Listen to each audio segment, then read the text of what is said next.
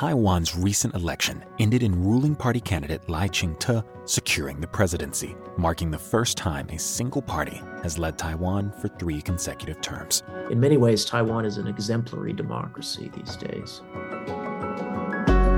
Deemed a choice between war and peace by China, Lai's Democratic Progressive Party's commitment to self-determination, social justice, and resistance to external pressures struck a chord, securing nearly 40% of the votes despite domestic challenges.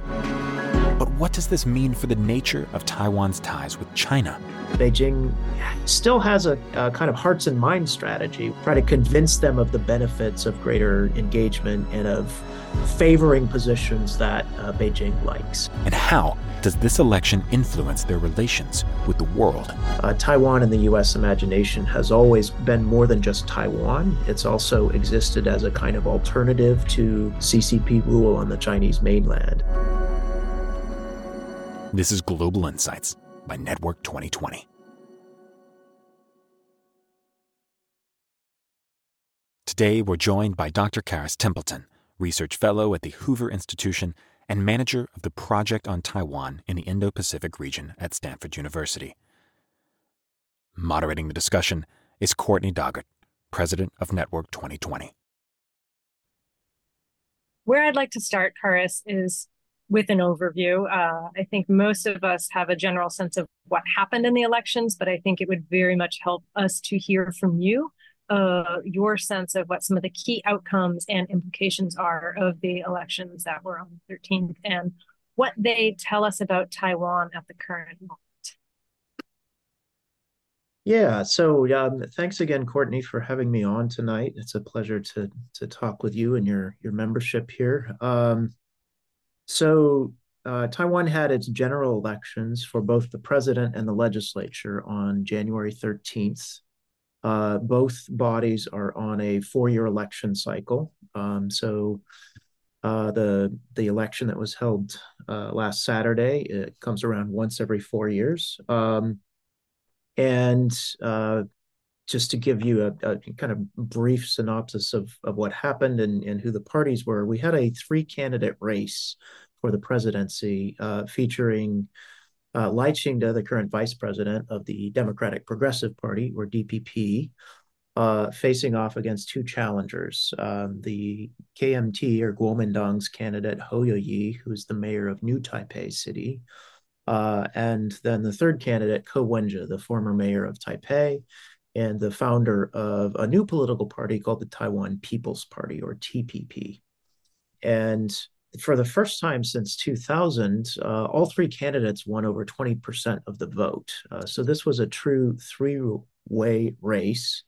Right up until the end, it wasn't clear whether voters would abandon Ko Wen-je, the kind of upstart challenger, to vote strategically for one of the 2 major party candidates. And in the end, they mostly didn't. They mostly stuck with Ko Wen-je. And so we got a closely contested race with Lai Ching-te of the DPP winning with just 40% of the vote, Hou Yu-yi coming in second with 33.5%, and Ko Wen-je coming in third, but with a pretty remarkable 26.5%.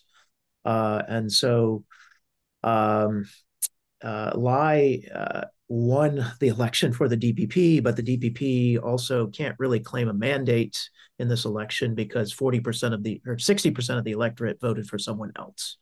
And so this was not really a ringing endorsement of 8 years of DPP rule.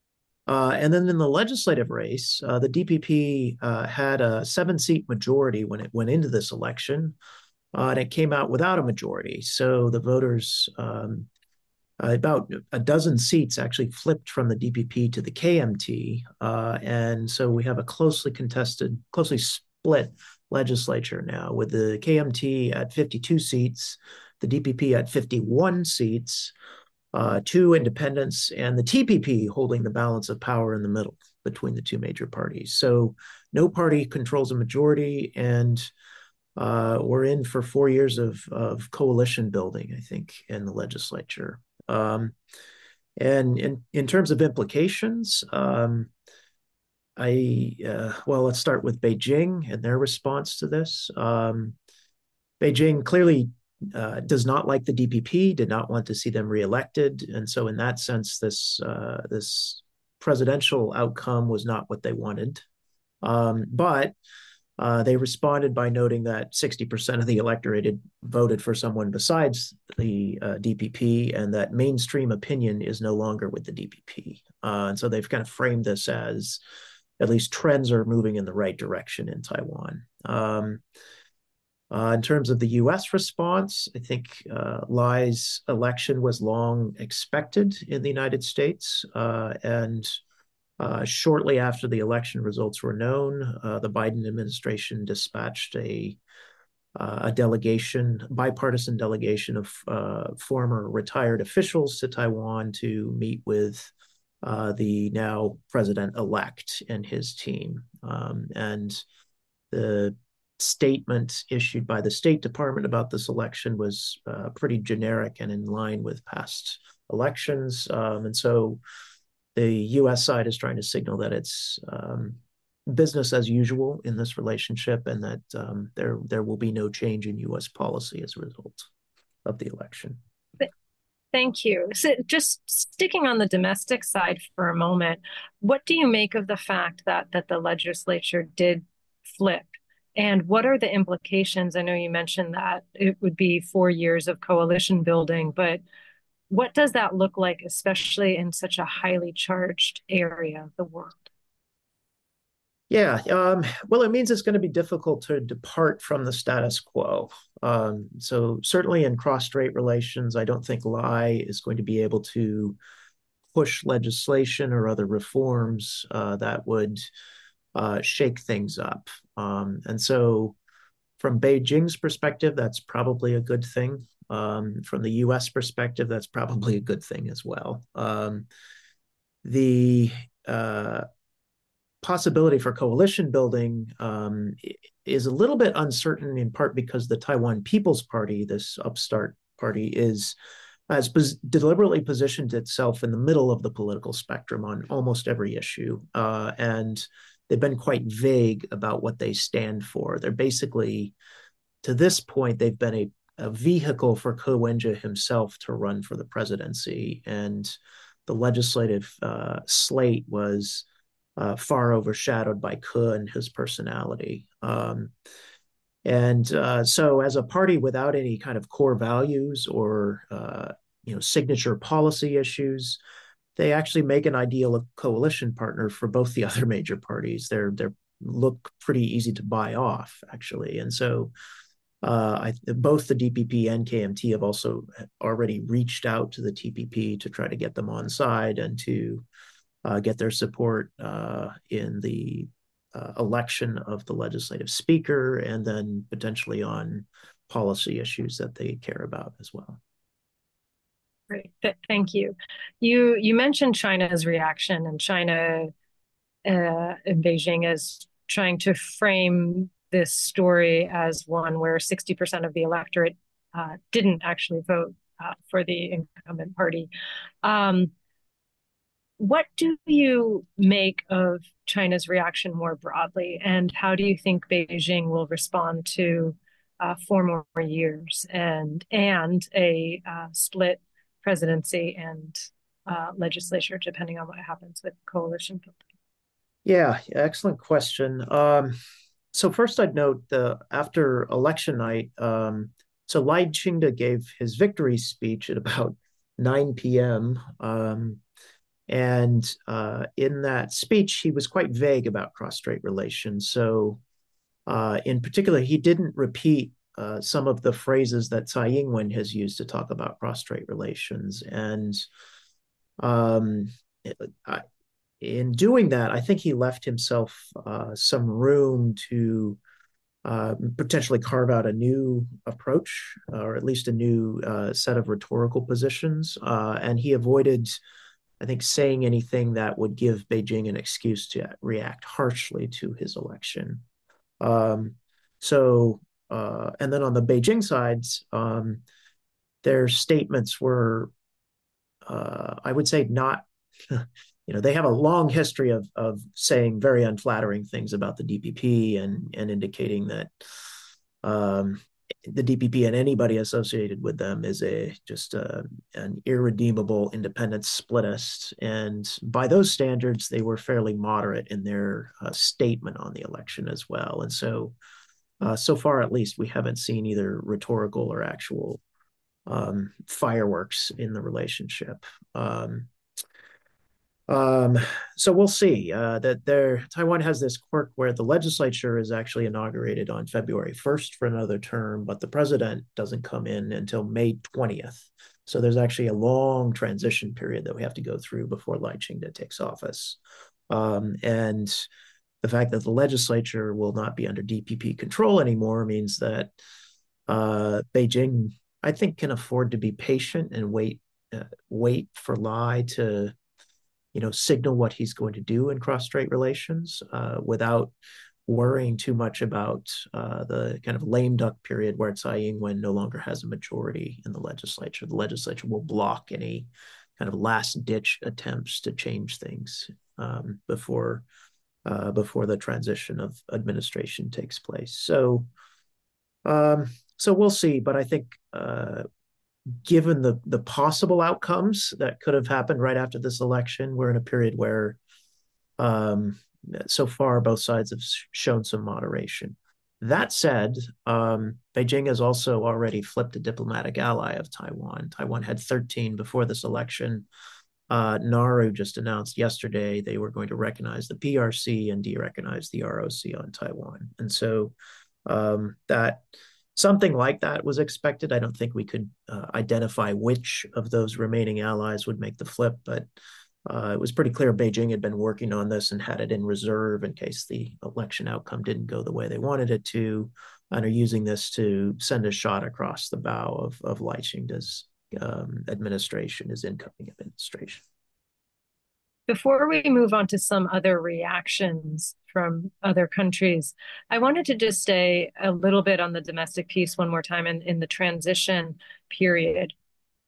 What would you be looking for as the cabinet is being built in terms of signaling which way the administration might go in terms of its overall policy, particularly toward China? Yeah. I don't want to get too into the weeds of intra-party politics, but let me just note that there's a couple different, I don't want to call them factions, but a couple different groupings within the DPP. There's the part of the DPP that Lai Ching-te came up with tends to be a little more grassroots and a little greener, so more China skeptical or pro-independence friendly.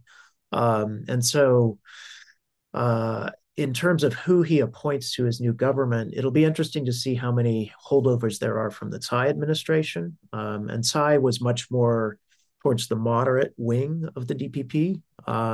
So if you see a lot of holdovers or other people who are not part of Lai's faction within the DPP, I think that will give you some indication of what his administration is going to do and look like. The other question here I have is the bargaining among the TPP and KMT and DPP has already begun, and the TPP is actually in a position to push for a ministry or two in the incoming administration. I don't know if they'll get it. I don't know if Lai is willing to consider that, but it's part of the bargaining space right now, and so it's possible that you could have a TPP member or even Ko Wen-je himself offered a position in the Lai cabinet, and that raises some interesting questions then about whether they could strike a broader kind of coalition agreement that would give Lai a working majority in the legislature going forward. So I'm watching that pretty closely over the next couple of months as well. Have there been any global reactions that surprised you? Well, the Philippines, the president of the Philippines had a tweet congratulating Lai Ching-te for his victory, and There was a pretty harsh reaction from Beijing in response to that. They, I think, called in the Philippine ambassador and sent him a demarche. That exchange is interesting, at least maybe not surprising given the way that Philippine-China relations have gone over the last year, but it's a good sign. And Philippines is a really important potential. Well, it's an important U.S. ally and an important unofficial partner of Taiwan as well. And so, if they're willing to say this publicly in a way that Beijing really doesn't like, that that's a good sign for Taiwan and secondarily for the U.S. Ability to work with partners and allies to help Taiwan. So that was one thing that I noticed over the last 48 hours. Great, thank you. Shifting gears a little bit, I'd love to just dig into the U.S. Role within just observing the elections and beyond. So considering Taiwan's significance in U.S. strategic interests in Asia Pacific, how has the role of Taiwan evolved over time in the eyes of Washington? And I know you mentioned that the reaction from the State Department seemed pretty even keel. What do you expect going forward? Well, so Taiwan's strategic interest to the U.S. Really goes back to June 1950 during the beginning of the Korean War. The U.S. actually intervened at that point to prevent the PLA from coming across the strait, and the U.S. in effect has been there ever since, keeping Taiwan as a de facto independent state. So the first U.S. interest in Taiwan is ensuring that there remains a regime that is friendly to U.S. interests on the island.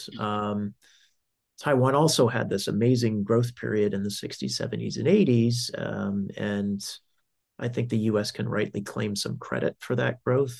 Taiwan's takeoff was driven in part by having tariff-free access to the U.S. market, or at least privileged access to the U.S. market. And so Taiwan is a kind of success story that the U.S. can point to in terms of its posture during the Cold War and relationship with allies and partners in the region. And then Taiwan's transition to democracy and consolidation of democracy has become a pretty important U.S. interest as well. Number one, because democracies around the world are struggling a little bit. Number two, because Taiwan in the U.S. imagination has always been it's always been more than just Taiwan. It's also existed as a kind of alternative to CCP rule on the Chinese mainland. And so if you see Taiwan grow quickly, develop, share prosperity widely among its people, and consolidate a liberal democratic regime, that suggests you don't need the CCP in charge to have a prosperous, free place. And so the CCP's insistence that Taiwan is a part of China and should always be a part of China has an ironic kind of implication that, well, if Taiwan really is Chinese, the CCP could, it might do China better actually for the CCP to relinquish one-party control. And so I personally think Taiwan's success as a democracy as well as an important U.S. interest. And then, so the fact that they've just concluded another successful election, it was hotly contested, and yet the votes were counted in less than 5 hours. We know exactly who won. There's no disputed, even in the legislative races, even in the really close ones, there's no recounts. Nobody is contesting the result, and everybody has kind of accepted that the voters delivered their verdict, and they've already transitioned into figuring out what comes next. So in many ways, Taiwan is an exemplary democracy these days. Thank you for that.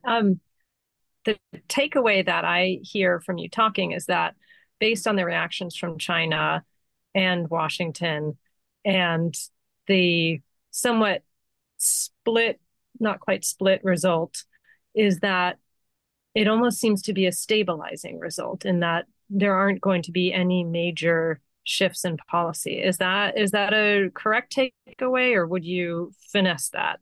Yeah, let me elaborate on that a little bit. I think that's basically right.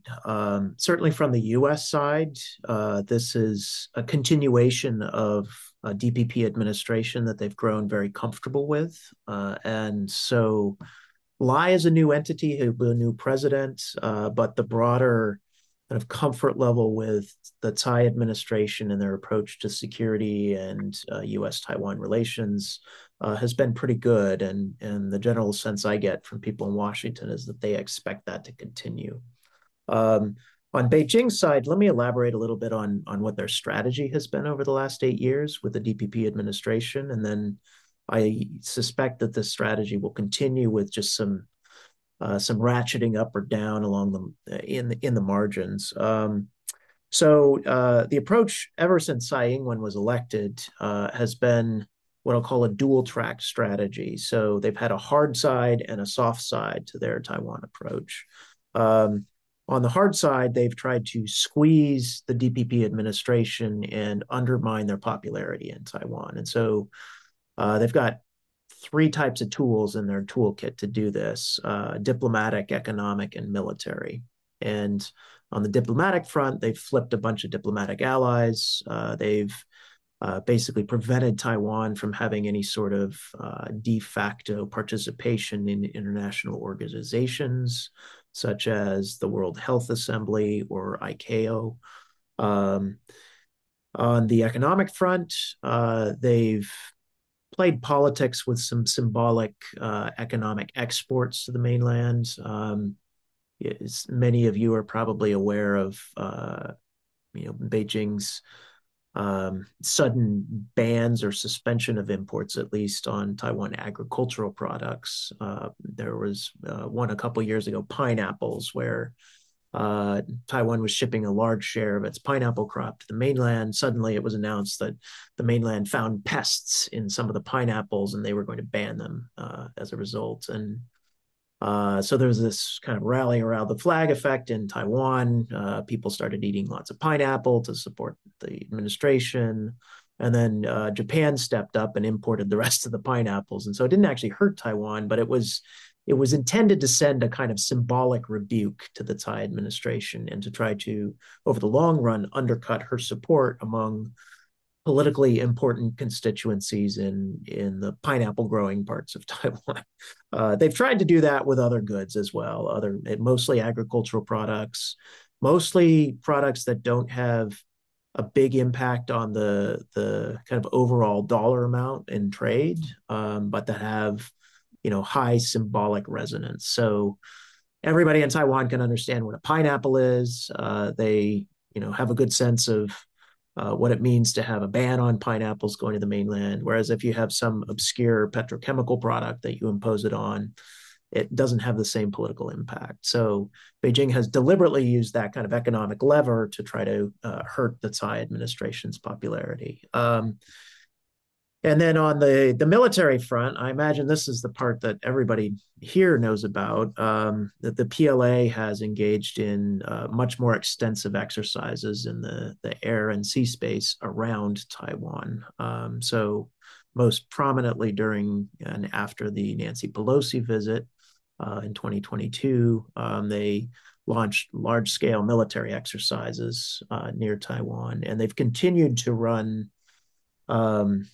flights, and they've sailed ships through international waters, but waters that are quite close to Taiwan, and that they had water and airspace that they had previously avoided intruding into. And so they've in effect created a kind of new normal where PLA aircraft are consistently crossing the median line of the Taiwan Strait, and in some cases encircling the island, so flying from north to south around the East Coast and back in. And that has been widely publicized in Taiwan. The Taiwan Ministry of National Defense now routinely tweets out maps with lines showing where the flights ostensibly took place.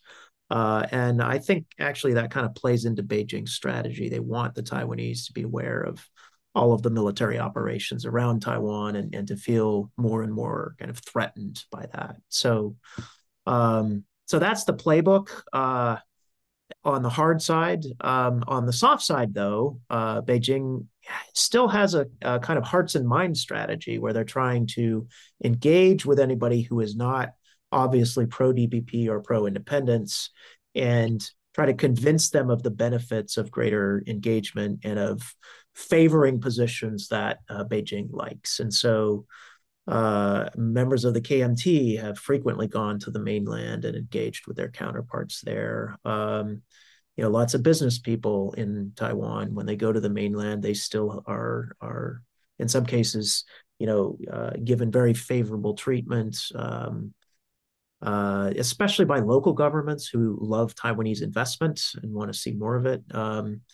And there's also been a push to restart, after COVID, the people-to-people exchanges across the strait really were shut down for a couple of years. And after COVID, the Chinese mainland side is really interested in seeing those restart. And so what I'll call the soft track of this two-track policy remains in effect, and I expect to see them continue to push that even with a third DPP term looming on the horizon. So overall, what I'd expect is continued use of this diplomatic, military, and economic coercion to try to hurt Lai and his administration, but at the same time, efforts to demonstrate that if you're not the DPP, if you're not pro-independence, look at all these good things that will come to you, and to continue to try to shift public opinion in a pro-China, pro-PRC, or pro-unification direction.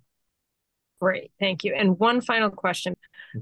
So if you're China and you're looking to perhaps draw in some of those non-DPP supporters, are there some clear demographic or other indicators of who supports which party?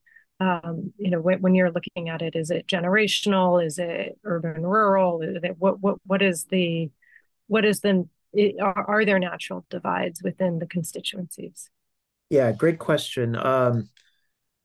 It's complicated, but I'll massively simplify here and say age is by far the most important demographic variable, especially in this election. Old people voted, I should be careful. Older people here voted, those over 60 supported the DPP or the KMT candidates at very high rates and really did not support Ke Wenje. So Ke was polling at 5% or below in the over 60 demographic. He was polling in some polls as high as 50% in the under 40 demographic. So the age gradient here is just enormous. And that worries both parties for different reasons. The KMT has long struggled with younger voters. It's pretty strong in I would call them late middle-aged folks now in the 40 to 60 category. It has a core base among older voters who were disproportionately mainlanders. The challenge for it, though, is that very few people under 40 would even consider voting for the KMT. And we actually saw that in this election. They did quite poorly in that demographic. For the DPP, the concern is they were used to being the party of young voters until now. And young voters, by and large, abandoned them in this election. And they're kind of scratching their heads trying to figure out why that was and what they can do potentially to get young voters back. And so the real beneficiary of that swing has been Ke Wenje and the Taiwan People's Party. And we had a big conversation, a bunch of us who were there to observe the election the night after the election. And the top question was, what are young voters thinking? What is appealing to them about Ke Wenje and the TPP? Or another way to ask this question is to flip it and say, why didn't they vote for the DPP in this election? Why are they so disillusioned with the DPP when in 2016 and 2020 they voted overwhelmingly for Tsai Ing-wen? Thank you for listening to this episode of Global Insights. For more insight and analysis on global events, and to learn more about how you can join our community, visit us at network2020.org and follow us on social media.